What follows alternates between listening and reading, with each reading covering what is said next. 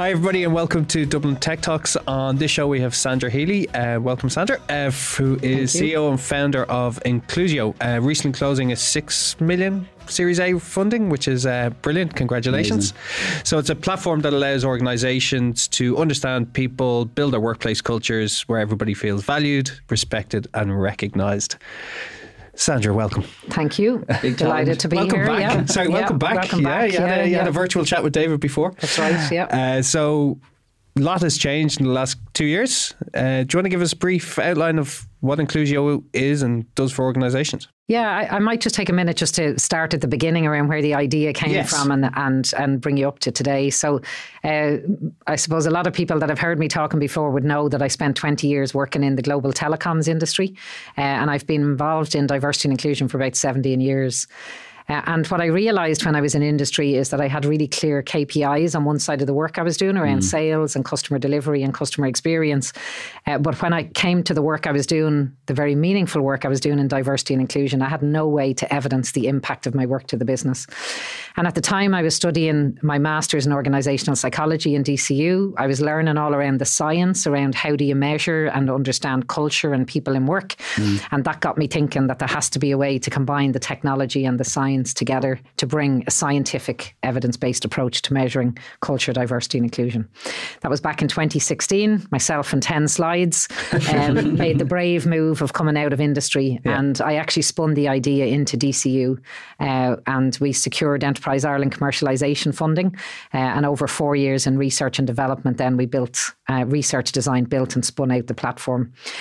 So essentially what it is, we collect over 100 demographic data points, allowing people to confidentially be counted in work. We've developed a scientific model that measures culture and inclusion in work. And it allows people to confidentially give their feedback around their experience in their teams, but also their connection to the organisation. And we look at things like psychological safety, trust, belonging, job supports and things like that. And then the third element of it is learning. So help people understand what it's like for people who are different from themselves. Yeah. And it's all based on behavioural science nudge.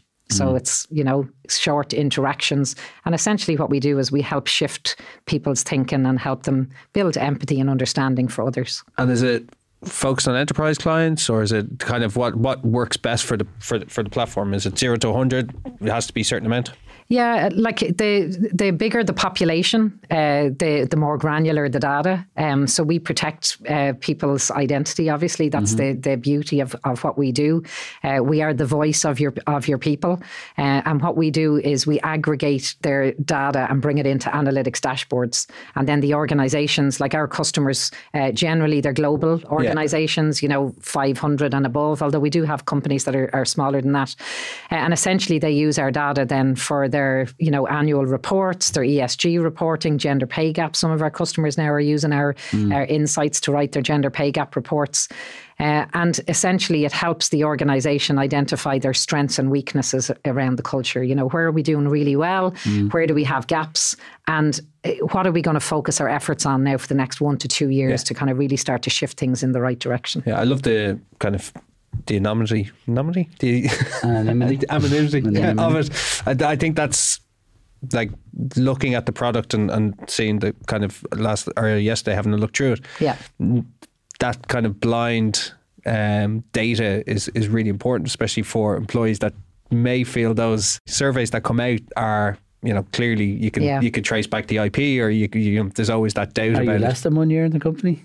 Yeah. Well, it's interesting. Where do you sit? Yeah, it's interesting when we researched before we wrote one line of code, and when we spoke to organisations, we spoke to 35 global organisations. We said, "What's the problem? What are you finding?" And the first thing they told us is, we really struggle to collect the diversity data. We want to be reflective of the customers and the communities we serve, but we don't know who we have in the organisation. And when we spoke to the employees, they said, "We don't trust the internal systems. We don't trust the engagement surveys and things like that. And we want to be heard, and we don't like disclosing personal things about ourselves and having that attached to our records." I was just going to say that, is that people don't want to be categorized, either. Like, so is it like a mix? When you were thinking about how this might all work, was a mix of that anonymous component is important, but then also like gamified, not to trivialize it, but engaging in terms of how we nudge people along that journey and keep them coming back to the...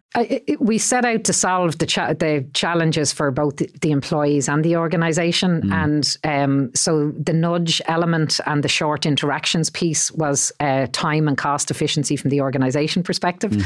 But also the gamified piece then is that the employee is getting something at the same time as they're giving back. So they have the opportunity to be counted, have a voice, and also learn. So there, there's articles, videos, personal stories and things, but short interactions. So they get something back every time they go in. And from an organisational perspective, it means they get what they need to be able to shift things in the right direction. So that we set out to deliberately build something. It was interesting. One of our, and they're still our customer here in Ireland, Sodexo, they came to us with the challenge of distributed workers, their model is people come in and then they're distributed in other sites. And that was a big influence for us around how do you know what's happening around the edge? If people are in different locations, how do you get a sense of the culture? And interestingly, then we spun out into COVID and here we have, everybody has a hybrid distributed workforce. So that was just good timing, I think, on our part that we help. So that's part of our data. It doesn't matter where your people are. We're able to give you that sense check around, what's working and what's not from a cultural perspective. Any surprising results for anything that you've come through? Is there, that you kind of went, I wasn't expecting that? Or, I think we do a lot of work. We're starting to do more work with sectors now, which is much more meaningful. So we do global benchmarks through the platform. But I think where it's really insightful is when you start getting down to sector benchmarks. So we're working with the insurance sector in Ireland and the UK and soon to be in other markets as well, and creating sector benchmarks. But when we look at the data, one of the surprises for us is we're working on a project with Stanford University and Ulster University around neurodiversity and what's the experience like for neurodiverse individuals in work. And what we have found, when all things are equal, there's slightly lower levels of belonging, which is very interesting, right? Because that's never come out in any research before. And Professor Lawrence Fung in Stanford, his area of expertise is working around neurodivergent individuals in work, and that's his centre of excellence there. So we're going to publish papers on the back of that. And what we can do is bring the insights from that back into the platform to help managers be more equipped around getting the best out of your people. And it's very much focused on a strengths-based, how do I get the best out of people? What do I need to do as a leader to make sure that I'm doing the best for my team? That's what we describe ourselves as a social impact business, right? We set out to be the voices of people in work. And for me, that kind of cycle of bringing insight back in through the platform to make the workplace better is really, really important. And you mentioned the pandemic. Clearly, it was a catalyst for a lot of change. That employee-employer dynamic shifted. People's expectations of what the world of work would look like changed. And then, companies were very focused on trying to keep people engaged, keep a semblance of productivity and, all the business reasons why they would all of a sudden put a lot of attention and focus and investment into areas like this. Yeah. How have you... any view on what the future looks like as we move into a more cost containment and financially challenging phase? Are people starting to row back from that? Or, because the employee experience and expectations haven't changed. Yeah, that's an interesting one. I remember it was actually this time last year. Every year I kind of look at what's the research out there and what's the predictions when it comes to people in work. And this time last year, all the predictions were the 2022 was the year of the employee. And what you saw last, at the beginning of last year and the back end of coming out of COVID, I think there was a lot of kind of protests and where you saw employees coming together and withholding their labour to force their employer to behave in a certain way. And I think that was the prediction then that 2022 would become this the year when employees kind of really mobilise and enforce that. And in my personal view, I haven't seen it in any research yet, is that I think what's happening in the tech industry now and is probably shaking that a little bit, you know. Like there was a huge drive of hiring in tech, and a lot of the companies now are saying, look, you know, we probably wasn't the right business model for us and we're having to scale back. I think that's going to kind of unseat things a little, right? So it was inevitable. I think it had to happen. It's an interesting question you ask. We did a launch actually yesterday with Grant Thornton, and we had a panel. We had Margot Slattery and some of our customers from Linesight on a panel, and that question, that's what we were asking, what are we seeing changing in diversity and inclusion? And what we're starting to see is a lot of those companies now where they had hired senior D&I people, they're letting them go. Okay, interesting. So that's interesting. So that's a sector that we're starting to see a change. What impact will that have?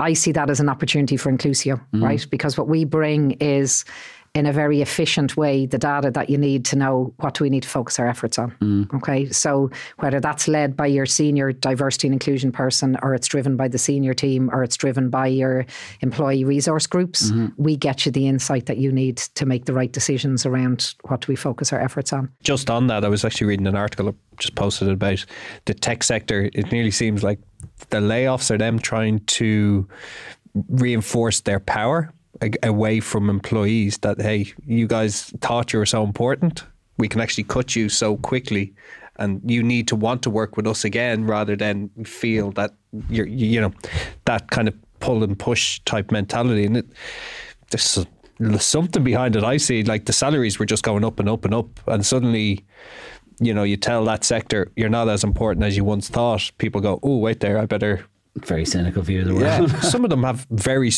strong balance sheets, and you look at it and go, there's no real reason to cut 10% of your workforce unless you want to just cut costs. Yeah, I think it's capitalism in action, though, isn't it? It's, you know, when you get to a certain level of profitability, there's an expectation that that's what you're going to produce for your shareholders. And I think, I suppose if we were having this conversation 6 months ago, I might have kind of probably thought, yeah, I can see that. But I think as I've seen the whole sector now, it's starting to move down into the smaller companies. It's starting to, I think economically, there's a lot of uncertainty around there, and there's a lot of different factors outside employers' control that have created that environment. And you know, I think you have to be conservative at the moment, you know, around the survival of your business. So I think there's a balance. It's not the same for all of them. So I agree, we're not going into individual cases. But I do think there has had to be a reset in that sector. And no doubt, okay, it will grow again. There'll be new innovation. They'll be higher back again. But I just think it'll probably be in a more sustainable way when it does come back. But that uncertainty is a key kind of influencer for the data that you will then see around belonging, you know, people's security, psychological safety, all of that. So, I mean, you know, it's the people who are left behind and unaffected by a redundancy process are still very much affected by that process, right? Absolutely. And like when I was in tech, I've been in companies that were taken over and downsized. And so I'm 20 years, you can be sure I've gone through what's happening now in the sector. And that's a great point to make. You know, the people who are left behind, you know, how do you stabilize them? How do you know if things are not where they need to be? Psychological safety, really, really important aspect for innovation and people feeling like that they're valued and that they have a voice in the company. So I think in some ways I admire some of the companies that how they're going about things. They're being very transparent and they're doing it quickly. And what they need to do then after that then is just focus on connecting your people back into the mission of the business and just trust that you get the head down, you build a sustainable organisation and you'll grow again.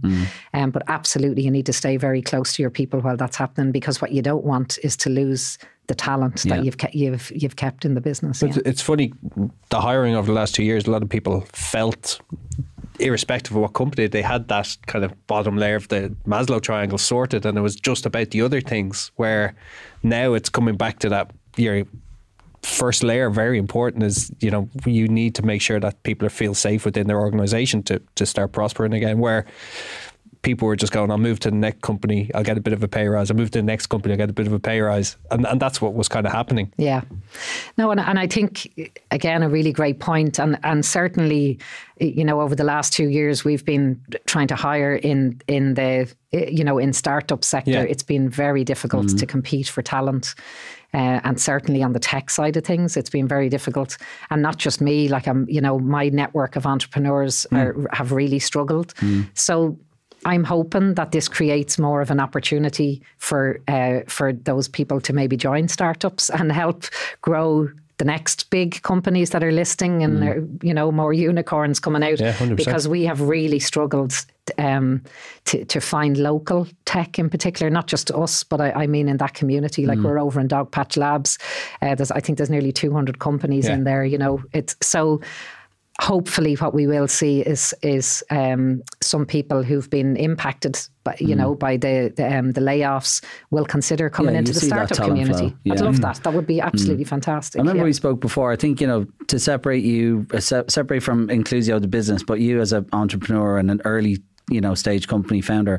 Remember you talked before about being really intentional about the hiring, getting out into communities, where female engineering talent were, for example, and, and aggressively, in the nicest possible way, targeting people and getting them, on board. Yeah. Like, should you be, with all the, on the far side of that journey, with all the data you have about why it's important to have diverse teams, like as a founder, should you be thinking from day one about diversity across your business? Absolutely, because it's easier to do it when there's only 3 or 4 of you. And if you do it intentionally, like if I look at our stats, we just went through an audit with one of our investors now, an ESG audit, and just looking, I think we've like 18, 19 different nationalities. We're I think 60-40 on the gender balance piece. We've no gender pay gap. Now, some of those things are very deliberate and some of them are just by design, right? We're a diversity and inclusion company. We're social impact. We're going to attract people that are committed to our mission. But absolutely, all of us in the company, when it comes to hiring, like I know that, I'm a white Irish person, where am I going to get the best innovation? Sitting in a room with 10 people who are all from different parts of the world and different perspectives and different ages and different backgrounds, or 10 white Irish people the same as me. Yeah. Like it just makes sense, right? And innovation in our platform, we have to innovate, we have to keep it fresh and alive so that people enjoy using it. And where's that going to come from? That has to come from the perspectives. So everyone in our company inputs, where we don't have siloed areas. Everyone inputs into the innovation, and the community in Dogpatch, in fairness, is brilliant for that. Brilliant. It allows us to do that. So it is a critical part of our business. So to your question, should you be doing it from the beginning? Absolutely. And then what about a company who is just, not through negligence, but just hasn't, it hasn't been, it hasn't worked out, right? They're a little further along. Yeah. Do you find with the customers who come to you and are engaging for the first time, is that first step the hardest? Like kind of just admitting, look, we are where we are. Let's just level set, get some data and start to move forward. Is that sometimes the most difficult decision for companies who maybe aren't where they want to be? Yeah, I think most companies at this stage, particularly in the size of the organisations we're working with, their biggest challenge is getting beyond gender. Yeah. So most of them have made really good strides and intentional action around gender, but the challenge then becomes how do I get beyond gender, because now you're into protected characteristic data, now you're into the tricky side of things, and you have to do that in a very transparent and intentional, use that word again, way, or your employees are just not going to stick with you on it, right? Yeah. So, and that's where we come in. So it's interesting, like we do a lot of work with the construction sector, which is, who thought, right? Yeah. We never thought that we would, be successful in the construction sector, but that's exactly the challenge they have, is how do I get beyond gender? And actually one of our clients said that we have advanced their diversity and inclusion by 3 years. Wow. Because we got them what they needed to build their people plan, to build their diversity and inclusion strategy, to get the board bought in. That's a big thing, right? How do I have the information and the data I need that's linked to my business KPIs that shows that this is what we need to be focusing our efforts on. So getting started, we're fantastic for that, right? You're not trying to unpick anything. It's very clean. You have the Inclusio data. You can build your strategies, your policies and practices around the data that we produce for you. Good. Wow. And a bit I like as well, entrepreneurship. Yeah. How are you enjoying it? It's what, come 20 years on and then coming into a product that clearly you love and have passion for. Yeah. What is it? What you expected on the journey, or has it been a lot harder? That's a question. Depends on what day you ask me, I'd say.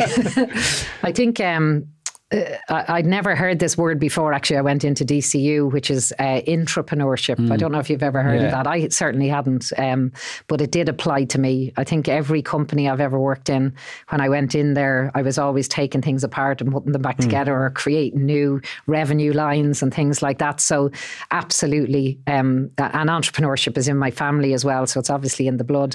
I think for me, combining my passion with the technology and entrepreneurship, like that's absolute magic when you put all of that together. Would I be putting this amount of effort into something maybe that I wasn't as passionate about? Probably not. Yeah, for sure. Certainly not at this stage in my life when I should be slowing things down, right? But look, I'm 100% committed to the opportunity we have to make the world a better place. For me, that's really, really important. And I think that gives me a lot of energy and keeps me going. But it's a tough road, I have to say. Not for the faint-hearted, I wouldn't say. And when did you have that aha moment when you went, great, we have a product here, this is something that actually works? And a lot of research came behind it, so there was a lot of development to get to the point. When did you go, oh, thank God, we're here, it's actually working, and the MVP is yes? I have many of those moments, right? Because the platform is still in my head, right? We're only at kind of 10% of what I know it's capable of doing, right? So for me, I have lots of those moments of when I see something comes out of my head, goes into the design team, there's a Figma made, and all of a sudden now, and then we've a prototype and now it's working. But I think for me, the very first customer we had on the platform, so we spun out of DCU in December, the 1st of December 2020. Right, straight into COVID, and we had to bootstrap. Right, we had to figure out the plans are out the window. We had to figure out how do we keep this going. And our first customer, and I'm sure they wouldn't mind me saying, was AMCK Aviation, so an aviation company that had just gone through a takeover, and they used our data to help them bring the culture back together, to help the leadership team guide them on what is it, what do we need to do, and to create this single culture and get the business moving and keeping people productive. Like, we worked with them for a year with the managers and the leadership team, and helped the HR lead, who's now working for us, helped her build a people strategy, and like, that for me was the magic, right? Because that was the first. It was a live customer. Thankfully, everything went perfect. But to see the output and to see how the data can be used in a company for me was absolute magic. And I see that over and over again. We have customers now who are into 2 years are re-signing with us. Like that for me, that's another testament to what, we're on the right track, we're doing the right thing here. And I'm guessing with anything, the evolution of the data set and track is really the gold part for companies. So it isn't like 1 year journey, it's not a 2 year journey, it's a continuous journey. You don't fix your culture in a year, I'm sure. And I think any employer will know that, it's never ending. And every time you hire in another group of people everything shifts again, right? So it's an ongoing thing. It's around, the question is, am I focused on the right things that are going to have the right level of impact for the people in the organisation? And that's an important part of what we bring is, what do I need to focus on? You can't do everything. You can't do that, right? But at least if you're using the voices of your people to make the decisions around what's important to them, and then you're very transparent around that. You're showing them the analytics. You're bringing that back and saying, look, we asked you. This is what you told us. So this is what we're going to focus our efforts on. I think we're doing a lot of work, I mentioned, with insurance, and we've created, working with CIRDAS, I don't know if you've heard of that, the Centre for Insurance Risk and Data Analytics in the Southeast Technology University. And over the next 2 years, we're a year into it now, we're working with the sector, and it's called Voices. So valuing openness, inclusive culture and equity in insurance. And for me, I love that, right? Yeah. You're taking a sector and it's about the voices of the people in the sector, right? So I know we're working with the employers, right? They're our customers, but our customers are the employees who work in that sector. So what we're doing is, as we roll out into each company, combining those voices into sector benchmarks. For me, that's very powerful, right? Because now what you have is the collective of the people working in a sector helping to identify and guide the employers around what's important to them. That's very powerful. Yeah, it is. And it's listening to you, the product, you can clearly see where, why somebody would invest in the business and, in a very tough investment 6 months. So it was brilliant to see. You mentioned those distributed workforces, and that's the thing, isn't it? It's like to have a mechanism to get, to understand it's not one size fits all approach. Like you may need to have a tailored approach for people, as you said, on the edge who have a different experience because of the way their ways of working are set up. So it's quite a nuanced thing, can only be solved with clear data. I think, when I talk about culture, I say it lives within the collective behaviour of everyone in the organisation, right? So that's it. That's the way we do things around here. That's what culture is, essentially. Yeah. And then when you think about your people managers, they are the custodians of your culture. And what you're trying to do is create a consistent experience, no matter who you work for. And unfortunately, that's not what happens, right? So it really should be, no matter who I am, no matter what my difference, that no matter what part of the business I'm working in, I get access to the same opportunities. Things are equitable. It's based on getting the best out of me, and it's based on me being highly productive for the organisation. Now, we all know that's the utopia, right? That's not the reality on the day to day. But if there's anything we can do to help start to shift things in the right direction, like quite often what we do is we follow up, we go in on the back of Inclusio. We have a people science team that are experts in organisational psychology and diversity and inclusion. So they'll follow in and row in after and maybe do things like inclusive leadership development, building trust and psychological safety in your teams and that kind of thing. So we help the company fill in the gaps as well. But that's what we're trying to get to, is that consistent experience, no matter where you work in the organisation. Brilliant. It's you can see, as I said, why it's so successful, and hope it continues and the product thrives. So congratulations. Yeah, it's been great to follow your story. So best of luck, continued success. Yep. Sandra Healy, thank you. CEO, co-founder Inclusio. Thank you very much for joining us today. Thank you, Sandra. Bye. Yep. Thanks. And that was Sandra Healy, CEO and founder of Inclusio, very interesting Irish business that has come from a passion project of Sandra's. As you can, what I got from the conversation there was she was, it's really passionate for what she's trying to do, and she's very engaged in it. But the product itself is super interesting. That engagement of the employee, ensuring that people feel valued, respected and recognised within an organisation. If you're an organisation that is trying to retain staff or even trying to attract staff, I think that's a super important area to be in. If you did find that interesting, please subscribe to our YouTube channel or to our Spotify or Apple podcasts, wherever you get your podcasts. We'll talk to you soon. Thanks.